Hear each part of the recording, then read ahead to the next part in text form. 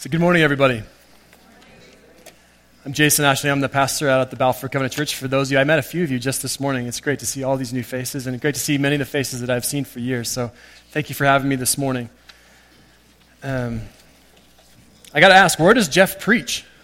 I had the same thing at the junction, too. It's all filled with instruments up at the stage, and I had this one little spot off in the corner, like over here somewhere, and they let me preach. But I'll stand right here. Yeah, it's okay. I'll just read it in a minute here. So for the last few weeks in Balfour, we have been working through this series of Jesus' sermon in Luke called the Sermon on the Plain. It's very similar to the Sermon on the Mount.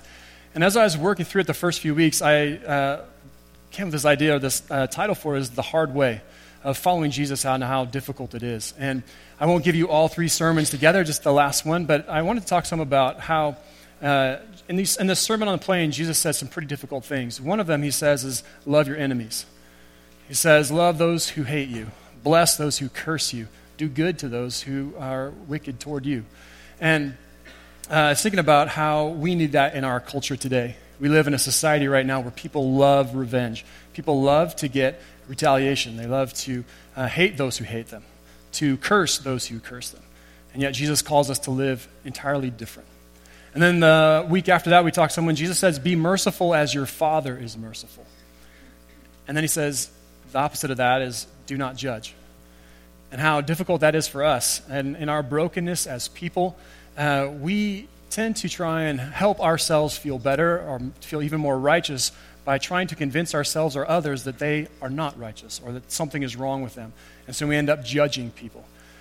And I started thinking about, Jesus has these commands that are pretty natural for us to disobey.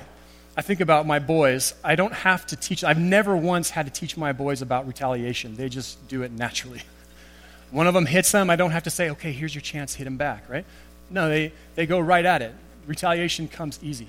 Or judging. I mean, we see it all the time, how easy it comes for us to judge other people, to make assumptions about them, knowing just a little bit of information about them. And so I've been thinking about this some, and then realizing how difficult it is. How do we do this? When it's our nature to retaliate or to get revenge or to judge others, how do we follow Jesus' commands?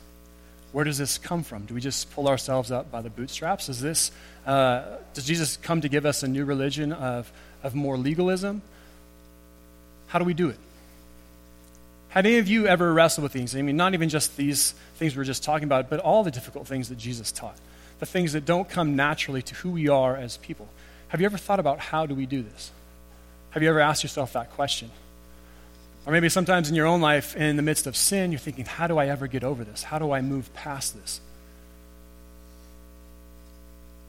How do I keep from disobeying the commands that Jesus has given us? This difficult way. And it is difficult. It's not easy. This difficult way of following Jesus, how do we do it? Does it just come out of human effort? Does it come out of our own self-discipline? Where does it come from? That's why I love the Word of God. And if you would, open up your Bibles to Luke chapter 6. Or also to, I put it in your bulletin, maybe if you forgot in your Bible today, or if you just want to read it there. It's right here. It's Luke chapter 6, verse 43 to 49. So Jesus, he's teaching in this Sermon on the Plain. He says, no good tree bears bad fruit, nor does a bad tree bear good fruit. Each tree is recognized by its own fruit. People do not pick figs from thorn bushes or grapes from briars. The good person brings things out of the good stored up in their heart. And the evil person brings evil things out of the evil stored up in their heart. For out of the overflow of their heart, their mouth speaks. Why do you call me Lord, Lord, and do not do what I say? I will show you what he is like who comes to me and hears my words and puts them into practice. He is like a man building a house who dug it down deep, laid the foundation on rock. When a flood came, the torrent struck that house, but could not shake it, because it was well built.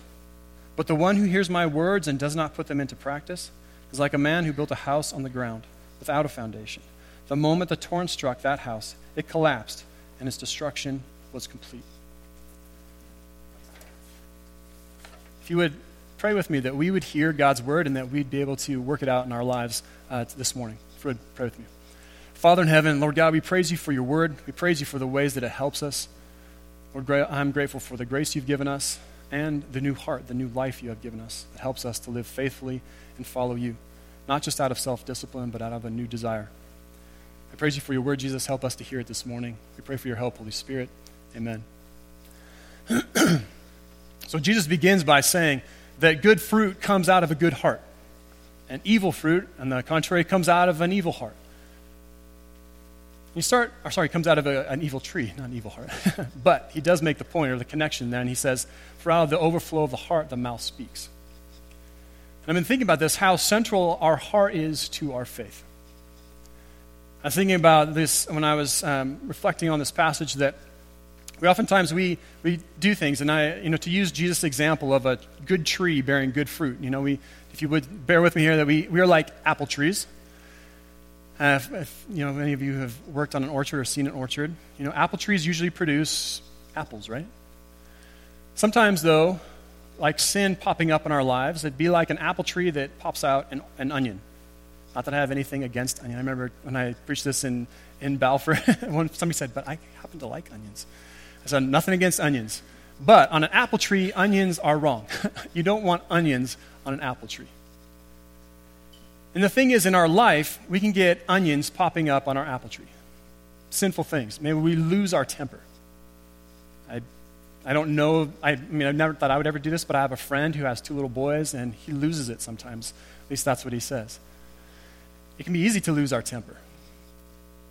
Or sometimes we say things or we do things. Sometimes something's happening and we cut a corner, or we don't tell the whole truth. Things just pop up.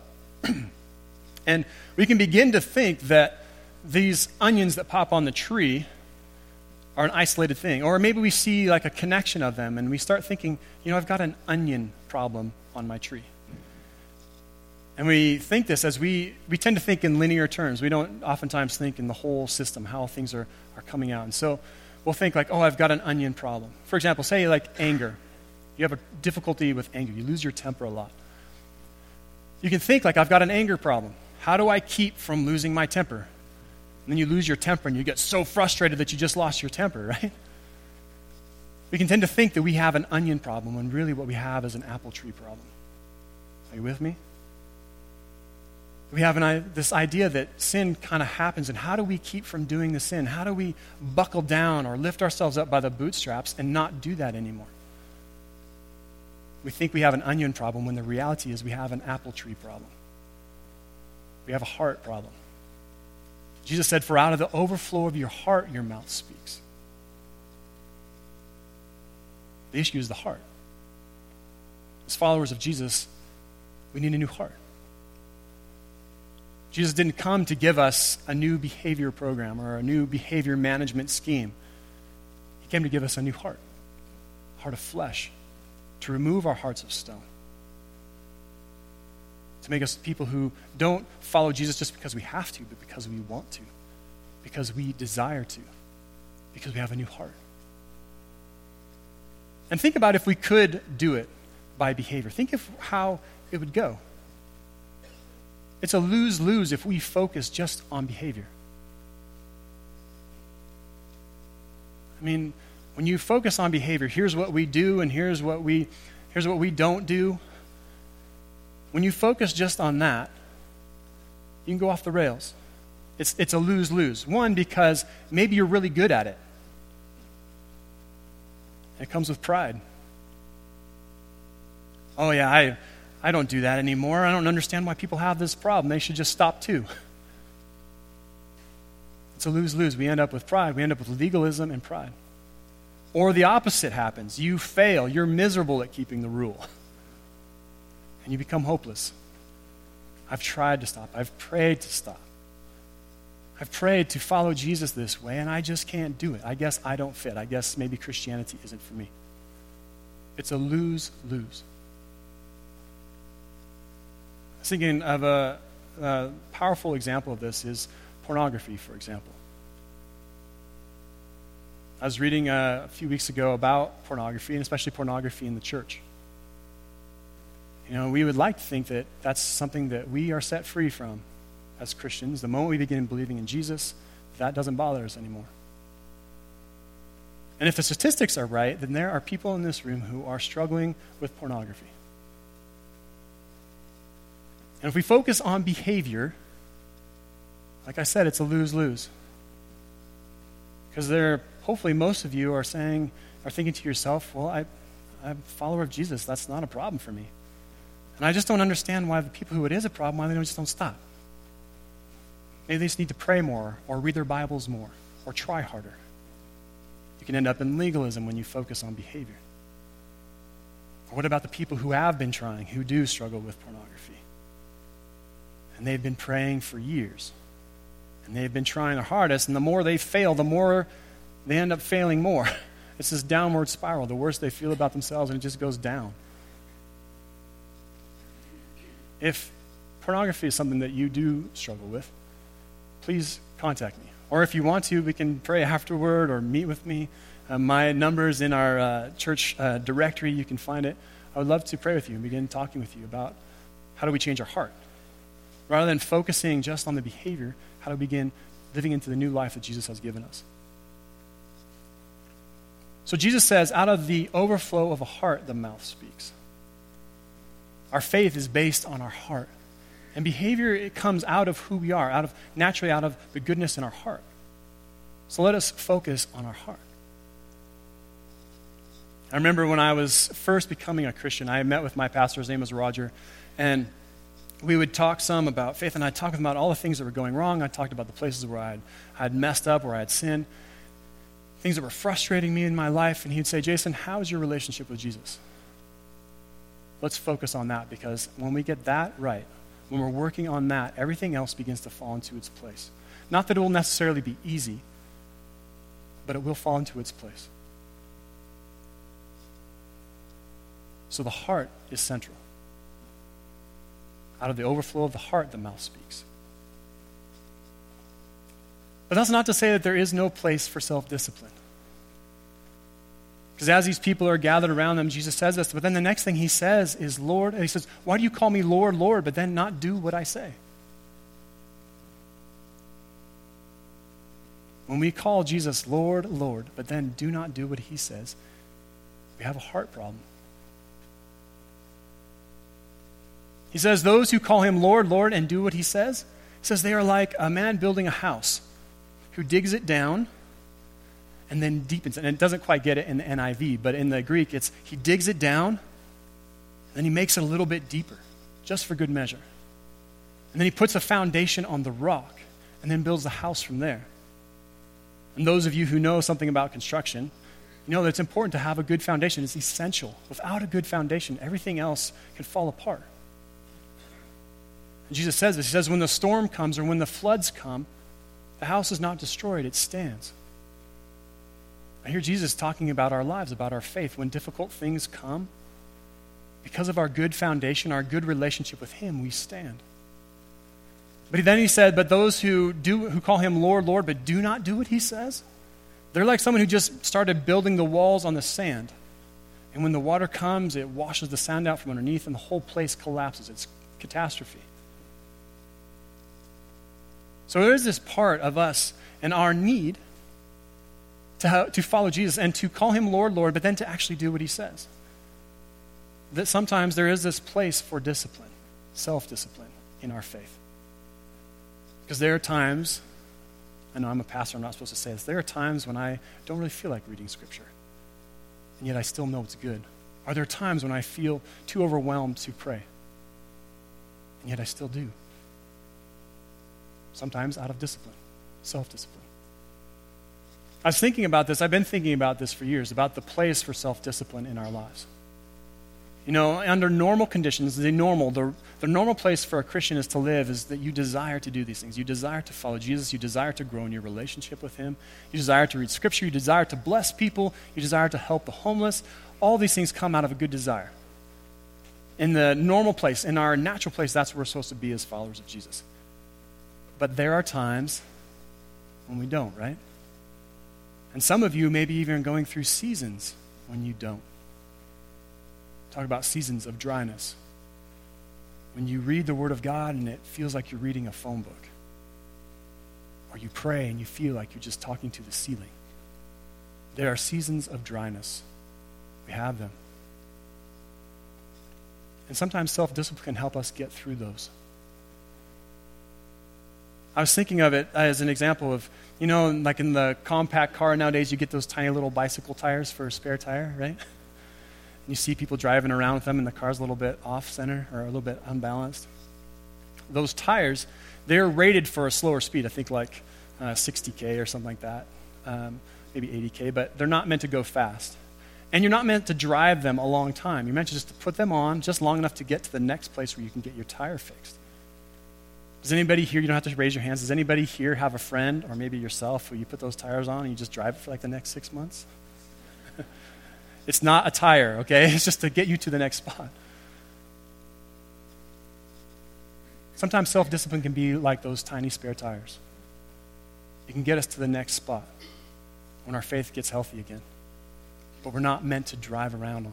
We're not meant to rely entirely on self-discipline. But it can get us there. I think of this story. A few years ago, I read the Screwtape Letters by C.S. Lewis. And it's written, it's sort of a funny book because it's written from the vantage point of an understudy demon who is trying to ruin the life of a Christian, trying to get this Christian to stop following Jesus and to give it all up. His name's Wormwood. And his uncle Screwtape is this like superior demon who he's reporting back to. And he says, Uncle Screwtape, I've got this Christian right where I want him. It's only a matter of time now because this guy is praying and he doesn't even know if he means it anymore. He's praying and he doesn't even feel like it. It's only a matter of time. I think I've got this guy. And Screwtape, Uncle Screwtape writes back to him and says, Wormwood, be very careful. This is the most precarious place.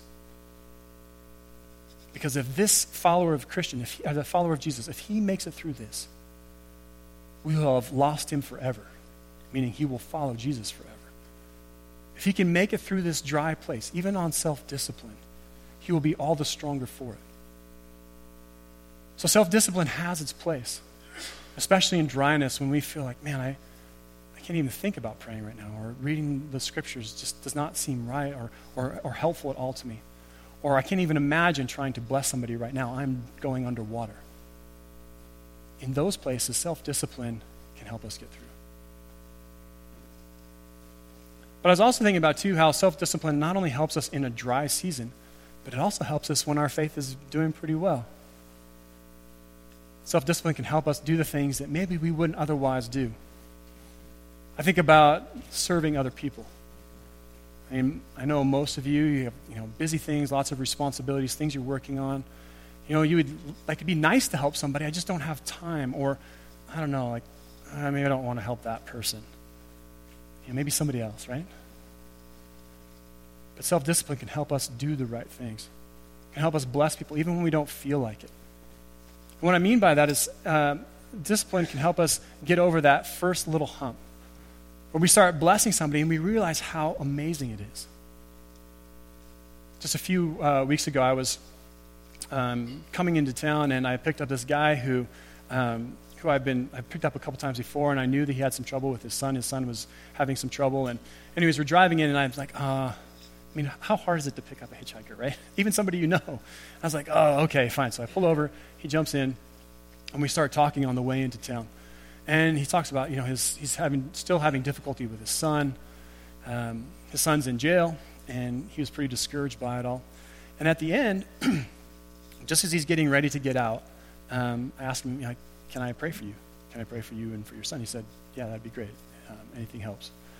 And, it's a pretty minor thing. But it was one of those things where to just have a little bit of self-discipline to do it. And after I prayed for him, I was blessed by it. I hope he was too. I think he was. But it was a blessing to me as well. But sometimes we serve people, even in that beginning at the start of it, we think, I don't want to, but then we get into it.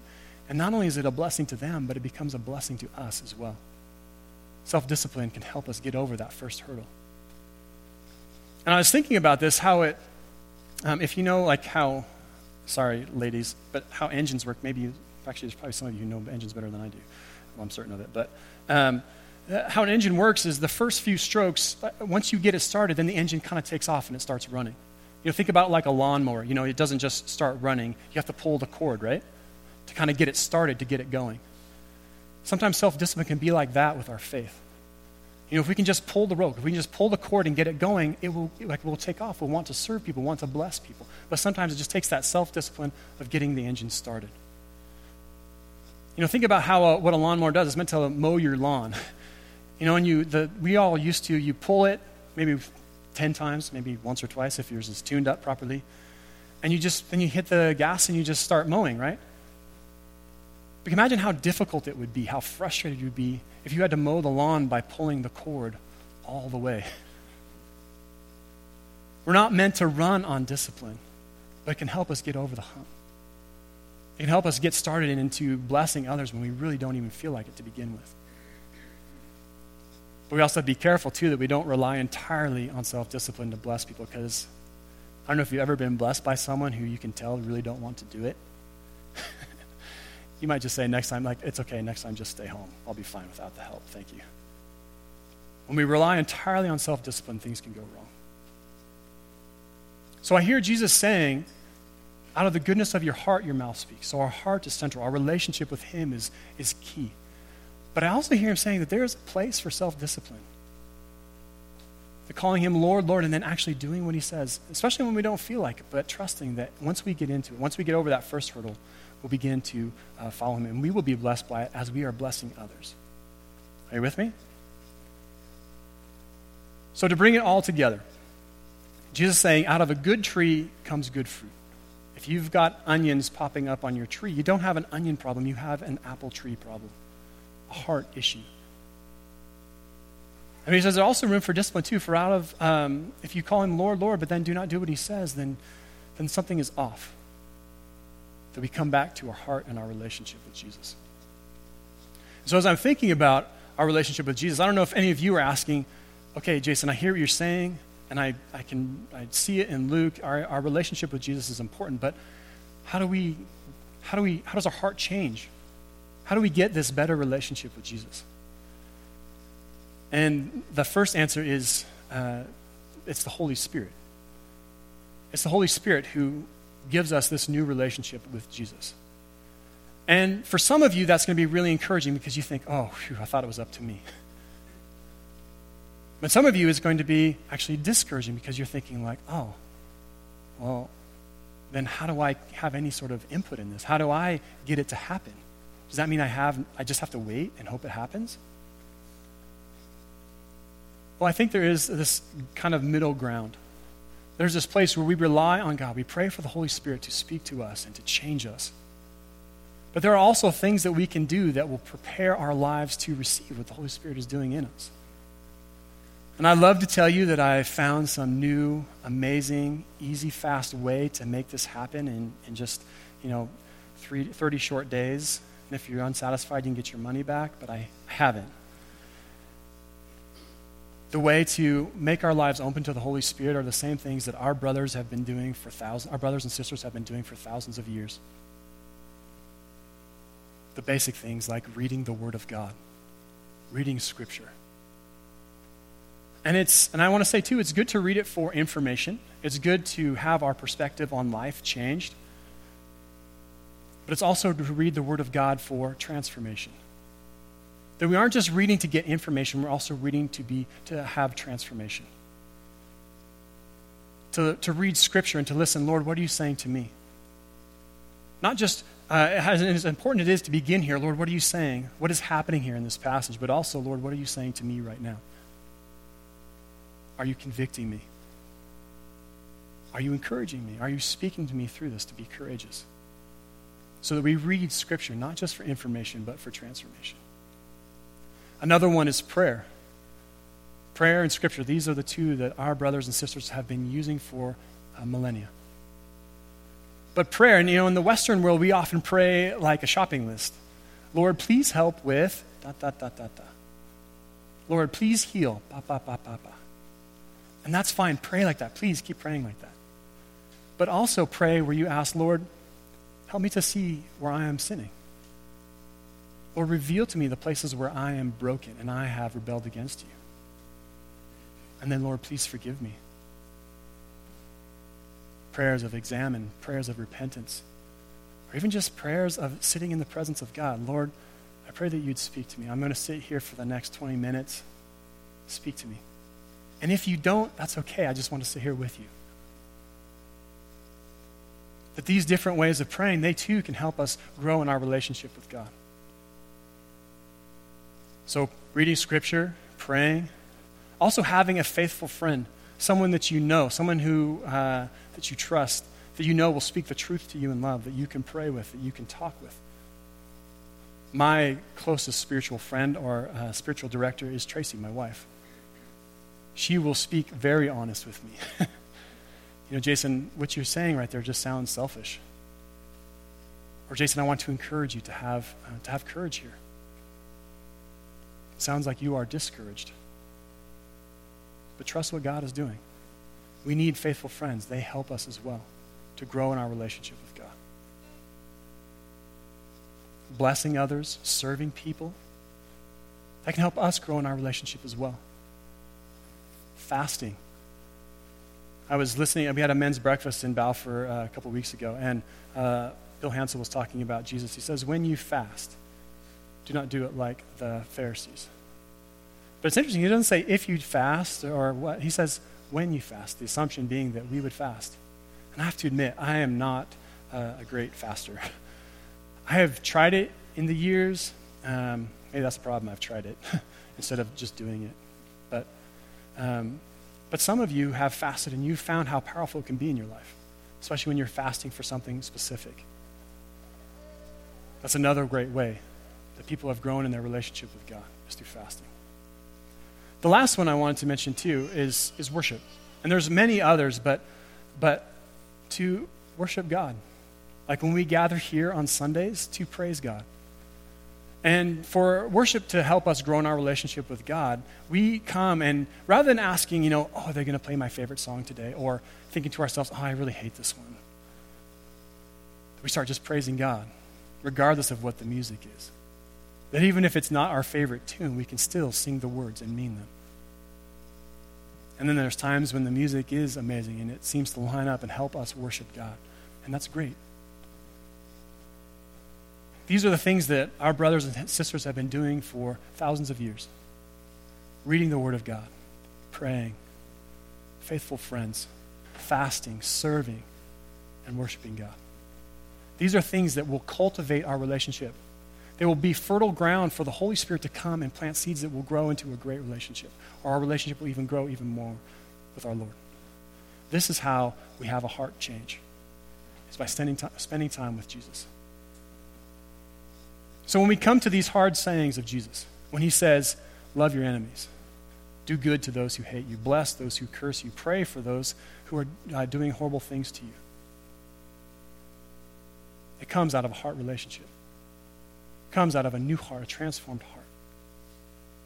When we hear Jesus saying, be merciful as your Father is merciful, do not judge. Before you start picking at the speck in somebody else's eye, take care of the beam in your own eye. That comes naturally when our heart is transformed, when we have this relationship with Jesus. So hear this word this week. Listen to the words of Jesus. Focus on your relationship with him. For out of the fullness of your heart, your mouth speaks. Amen.